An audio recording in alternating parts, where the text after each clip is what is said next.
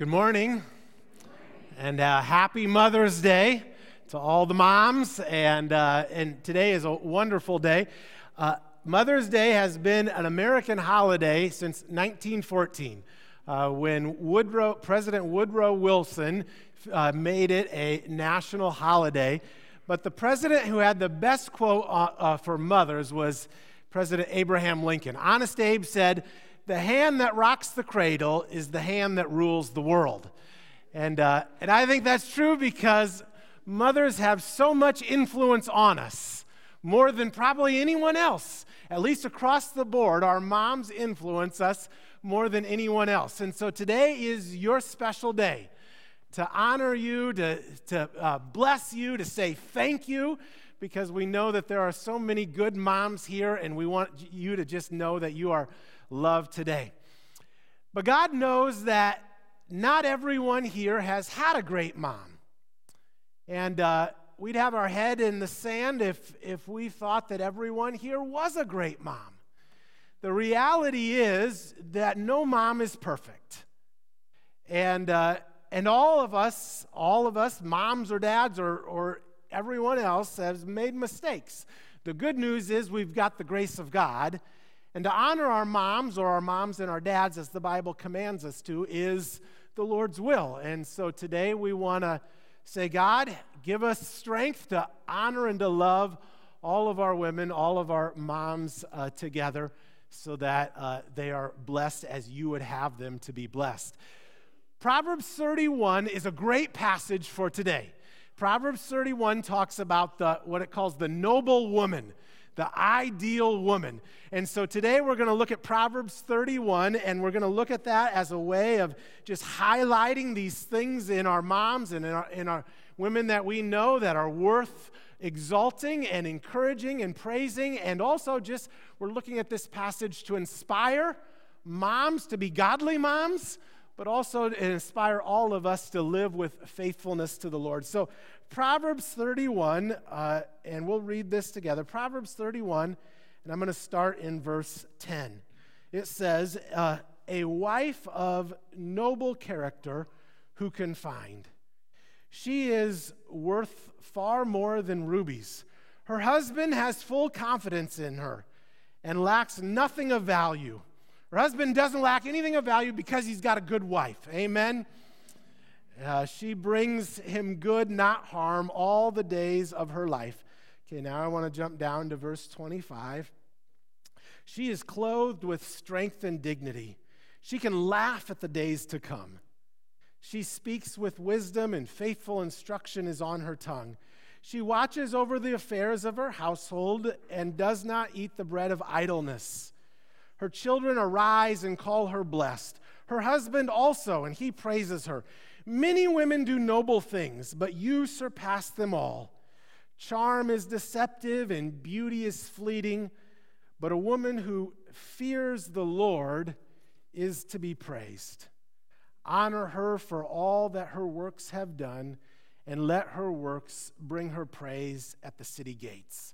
And so this is what we're seeking to do today. We're seeking to honor our moms. We're seeking to encourage children to arise and bless their moms. Husbands also praise her.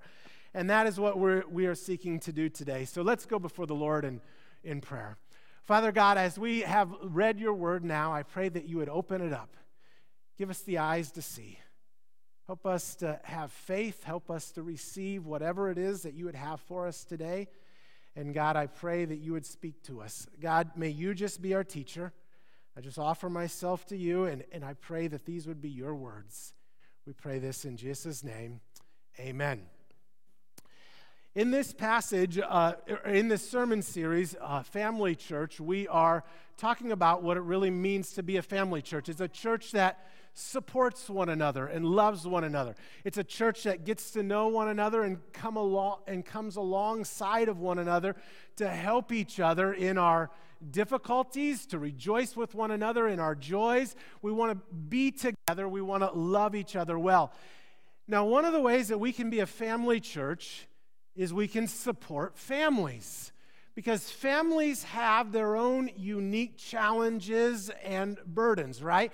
I think every generation that's probably true, but that seems especially true for the generation that is being brought up right now. Man, this generation has challenges that feel unique to my generation. When I was growing up, it felt like the message, for the most part, that I would receive at home and then at church and then at school was basically the same message. The message I heard on sexuality or morality, it was all in line. That's definitely not the truth today. Our children are getting messages from all over the place, and it's hard. This is a challenging environment. And I don't want to say that every message coming from every direction is terrible, but I do want us to be clear-eyed about the fact that the culture around us is less and less Christian and more opposed to God and to faith in God. And so I'm not trying to overstate things, but I would say that this is growing more and more so all the time an anti-Christian environment that we are living in. And so how are parents to navigate these times? How are they to bring their children up if this is such a difficult environment? Well, as I look around and see what Christian parents are doing today, I think there's three primary approaches that are being taken for how to raise kids in this anti-Christian environment. And I'll represent each of one of these with an animal, okay? So this will help it to sink in and be memorable. But the first way that Christian parents are seeking to bring their kids up is the musk oxen. Okay, the musk oxen, I think that's like close to a yak or something. I'm not sure. But here's the reason I bring it up, because this is their approach to danger. When the musk oxen sense danger, they take the kids, they take the young musk oxen and put them in the center, and then they make a circle like this. And each of them faces out. And that's what I think a lot of Christian parents do today. They make a holy huddle for their kids. And they don't want their kids to experience anything that's outside of a certain bubble. And so they'll make sure they don't have too many non-Christian friends, make sure they are always in a good environment, that they're going to hear the right message. That's the approach of the musk oxen. The second approach that I see a lot of Christians taking today is that of the possum. Now, isn't that a wonderful picture? You want to be grossed out. There's your gross out picture for the day. Now, what does a possum do when a possum senses danger? They play dead, right? And I think that's what a lot of Christian parents do today, too. They play dead. Let's pretend like nothing's wrong. We're just going to ignore what's going on. You don't help your kids out understand that what's going on here. In fact, if you might even tell them, hey, if you hear anything different at school or at someone's house that is different than what we're telling you at home or at church, just ignore it. Pretend like nothing's wrong. Play dead. And I think that's how a lot of Christian parents are handling this difficult time. We take the approach of the possum. Now, the third approach is the cornered dog. The cornered dog is angry. The cornered dog, whenever it feels a threat, it gets its teeth out, it's snarling, it's ready to attack. And a lot of Christian parents today are red hot mad. And if they feel threatened in any way, they're ready to attack.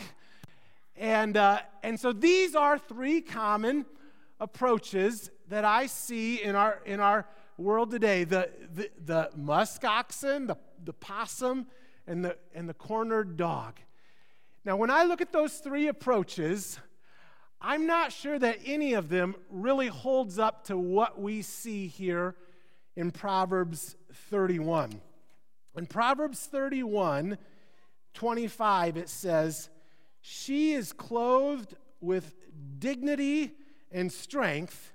She can laugh at the days to come." Do any of those three approaches represent clothed with dignity and strength, laughing at the days to come?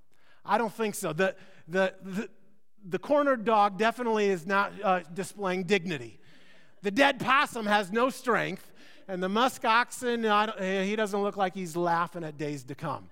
None of these approaches, I don't think none of these approaches are ideal. In fact, when we think of the environment that we are in, we recognize, I think we gravitate to these three things because we recognize it's difficult. In fact, I don't know how you do verse 25 where it says, we laugh at the days to come in this environment.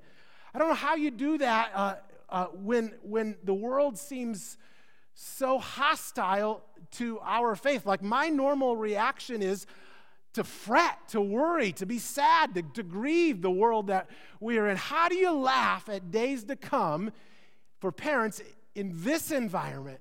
I think there is only one way you can laugh at days to come if you are a parent in this environment, and that is if you have full confidence that God is in control. If you've got faith that Jesus in your child is greater than the world around them, then you can laugh at the days to come. If you know that Jesus still sits on the throne, even though this world feels like it's spiraling out of control sometimes, then you can laugh at the days to come. You see, if we want to be Christian parents that have dignity, that have strength, that can laugh at the days to come, we're going to have to find a fourth option. These three aren't going to work. And here's the fourth option that I want to be put forth. We as Christian parents in this environment, we need to adopt the position of a shepherd. That's who we want to be. Moms and dads today, we want to be shepherds. You see, a shepherd who is watching over his sheep is not ignorant about the fact that there are wolves and there are predators out there that want to attack the sheep. But the shepherd is wise to be able to know how to guide the sheep into the green pastures and lead them along the quiet waters. The shepherd is not ignorant to know when a storm is on the horizon, and we can say there's not only storms on the horizon, they're brewing and they're pouring down rain all around us at times. You know, our kids it's a difficult world. We're not ignorant about these things, but the shepherd knows how to guide his or her sheep on the right paths and into the right places. As parents, we need to know how to guide our kids.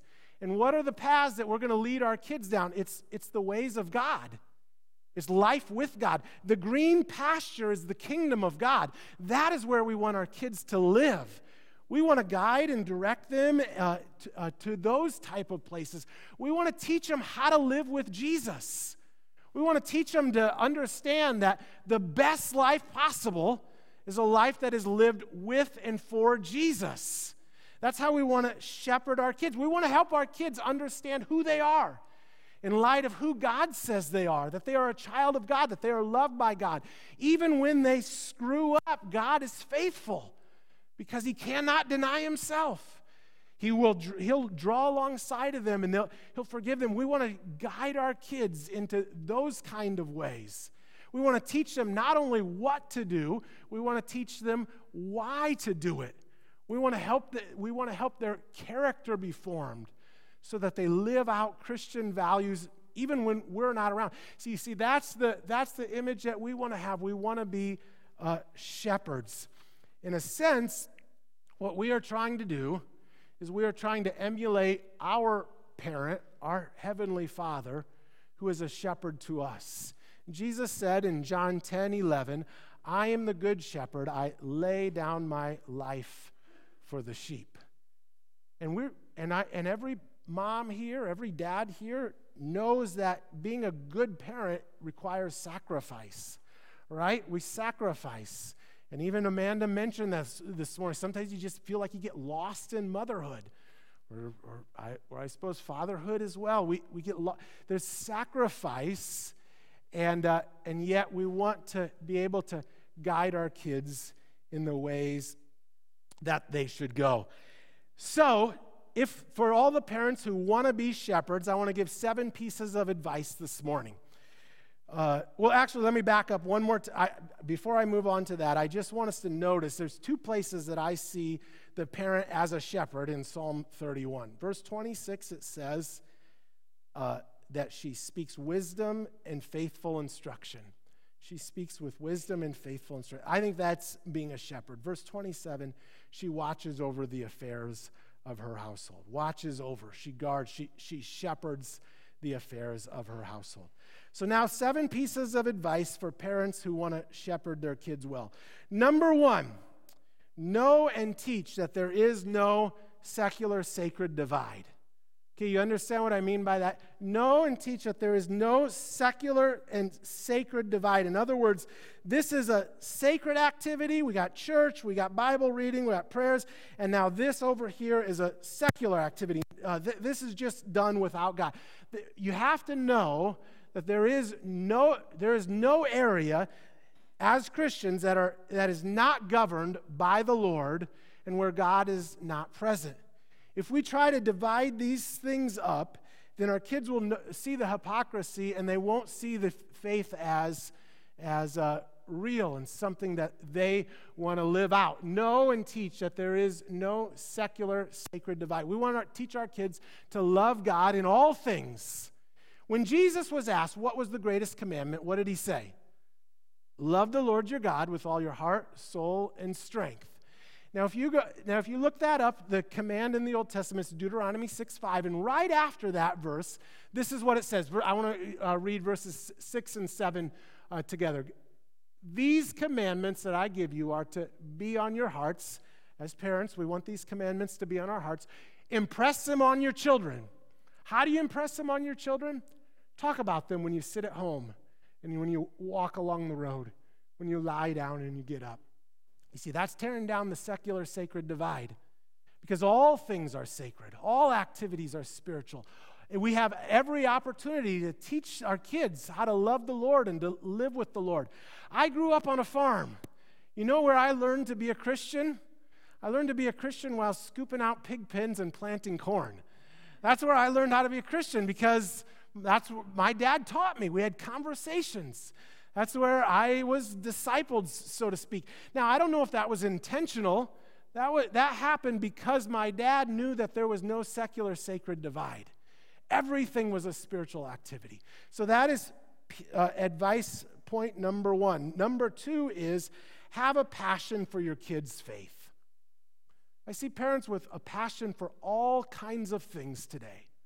Passion to make sure their kids get really good grades and get into a good college and excel on the ball field or on the court or in the theater or whatever it is. We have a passion for a lot of things, and I'm not saying any of those things are bad. What I'm saying is make sure your passion for their faith is way stronger than all of those other things. It's kind of a pet peeve of mine when parents say, I'm just going to let my kids choose whatever religion they want. Now, I understand that you can't force your kid to become a Christian, and only God can change their hearts. But man, get a passion for their faith. I mean, get passion. Seek to guide and shepherd your kids the best you can because it's the most important. If that is the thing that is most important in your life, why would you not want to pass it on to your kids? It's the best gift that you could give them. So have a passion for their faith. Number 3, disciple. Teach your kids how to follow Jesus. Now, to disciple, you probably have to be a disciple yourself, right? And so I think that this is a challenge for all of us to take our faith serious, to live it out before our kids, and then to teach them, and to teach them how to read their Bible, and teach them how to pray, and teach them how to stand up for their faith, and teach them how to share the good news of the gospel with their friends, and how to witness, and how to do all these things that are so valuable. Disciple.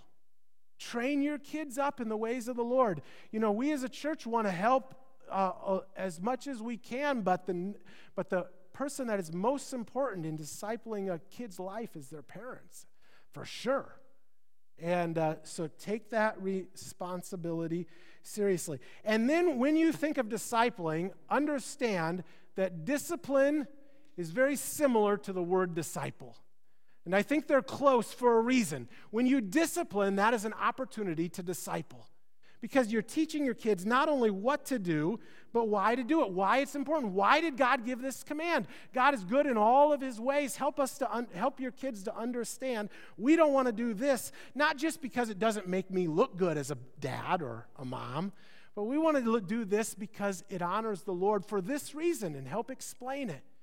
You see, when it comes to discipline, we're not so much interested in behavior modification as we are in heart transformation. And so that is what we think about when we think of discipling, of disciplining. Number 4, realize that the church is essential. Okay? I just point that out because I think a lot of families, they don't see that as essential anymore. And if you want to if you want your kids to be following Jesus when they're 20 and 30 and 40, and you're minimizing church right now or de-emphasizing it, good luck with that. It's the odds are not on your side. The church is so very, very valuable. Parents who make that a priority reap the fruits of that in years to come. And I see so many parents today that if there's a ball game on Sunday morning and there's church on Sunday morning, they choose the ball game every time. And it's given out a value system. It's communicating something. And we want to say that God is more important and the church is most valuable. And so take advantage of all the wonderful things we have here at the church, of children's church, and of the youth group, of the VBS this summer, of the missions trip. These are all opportunities to help continue to impress the Lord upon your kids. Number 5, pray, and then pray some more. You know, that is crucial. I got an amen on that one. Thank you, Thelma. That is so good. We want to pray with our kids. We want to pray for our kids. We want to pray in front of our kids. We want to pray when you get in the car and you're going somewhere. You want to pray before they go to school. You want to pray before they go to bed at night. You want to pray all the time. Why? Because 1, God answers prayers. Amen? We believe in that. And 2, it helps us to be able to impress those values upon them that we want them to hold dear to their hearts. Every night, Chelsea and I pray for our kids as they go to bed, and we pray, God, help them to have good Christian friends, help them to have one day a good Christian spouse, help them to live for the Lord, help them to find their identity in Christ. And so they'll hear these prayers for 365 days a year until they're 18 or whatever. And hopefully something sticks. And these are the values that we want to impress. So we pray, and then pray some more. Number 6 is don't be ignorant about the world around us. You know, you have to recognize that the world is actively trying to pull your kids away from Jesus. That's the truth. We have to be clear-eyed about this. The world does not love Jesus. In fact, it hates Jesus. And it wants to pull your kids away from the Lord. Don't be ignorant about that. Know that. But number 7 is be brave, because Jesus in your child is stronger than the world. You know, even though the world is trying to take our kids away from the Lord, if they receive Jesus and the Holy Spirit lives in them, Jesus is stronger in them than he is in the world. And so that is where we can laugh at the days to come. Because we know that ultimately they are in God's hands, and God is going to watch over them and protect them. That doesn't mean everything is always going to go smooth sailing, but it does mean that God is a God who is faithful. So, in light of these 7 points, I just want to say thank you to all the moms and the dads for that matter, who are seeking to bring their kids up in the ways of the Lord. And that is a wonderful thing. And we want to encourage you and we want to honor you, especially the moms today. We want to honor you and say thank you. And I'm blessed to be married to one of these moms. You know, Proverbs 31:10 that I read at the beginning, it says, a wife of noble character, who can find? And I'll raise my hand. I found one. Amen. Chelsea's a good, godly mom. And I was having a rough day earlier this week, and I guess I was showing it on my face because my 8-year-old daughter comes up to me. Her name is Kinsey, and she comes up and said, "Daddy, what's wrong?" I said, "Oh, I'm sorry, Kinsey. I'm having a bit of a rough day." And you know what my second grader tells me? She says, "Daddy, you need to remember 1 Peter 5:7, which says, 'Cast your anxieties on the Lord, for he cares for you.'" I'm like, "Thank you, Kinsey. That's wonderful." My 8-year-old is encouraging me in the Lord. But where does she get that? Well, she gets that from her mom. Her mom is instilling these values in her. In fact, when Chelsea and I were dating, I was trying to figure out, is this the person that God wants me to marry? The most attractive quality, and it is to this day, the most attractive quality about her to me is that she firmly finds her identity in the Lord. It is very hard to offend this woman. You can say all kinds of mean things and do all kinds. She is so grounded in her relationship with God that it's unbelievable. That is still her most attractive quality. And I'm so thankful because I see her passing that on to our kids, that they'd have confidence in the Lord, that they'd understand that they are loved by God more than anything else. And so I am so thankful for my wife.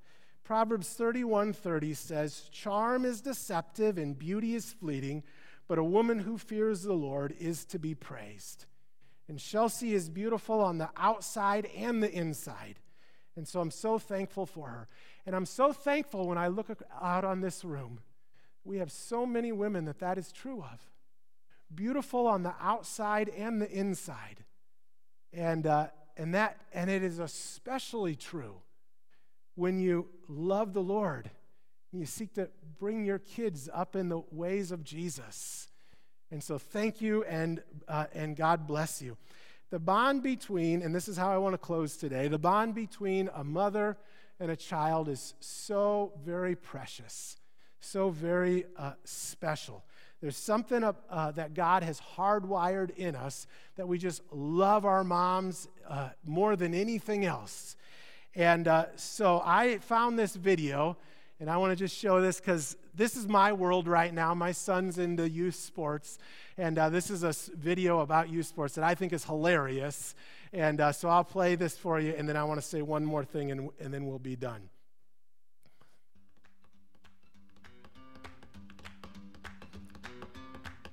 I need you to put your arms out like this, and when I throw the ball, you catch it. You ready? Here we go. Good job. All right. Let's go, team. Come on. Good job. Good job. Go! Go! That's my boy. How's that? Tight. That's how it's supposed to be. You want to be the one giving the hit, not taking it. Go!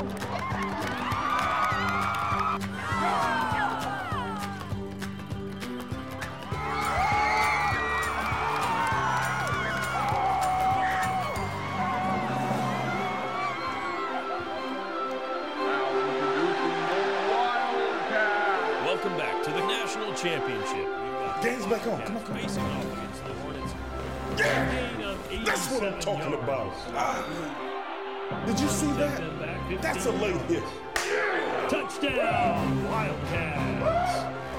The Wildcats are national champions. To go out like this in your senior year as a national champion has to be an incredible feeling. It's unbelievable. Is there anything you'd like to say to the folks back home? Actually, there's somebody I want to give a special shout out to.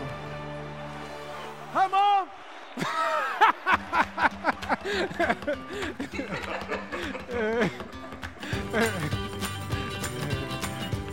Isn't that about right? I love that video. That's hilarious. There's something special about the bond between her mom, between a mom and her child, and that is so very true. I love it, and that is of the Lord.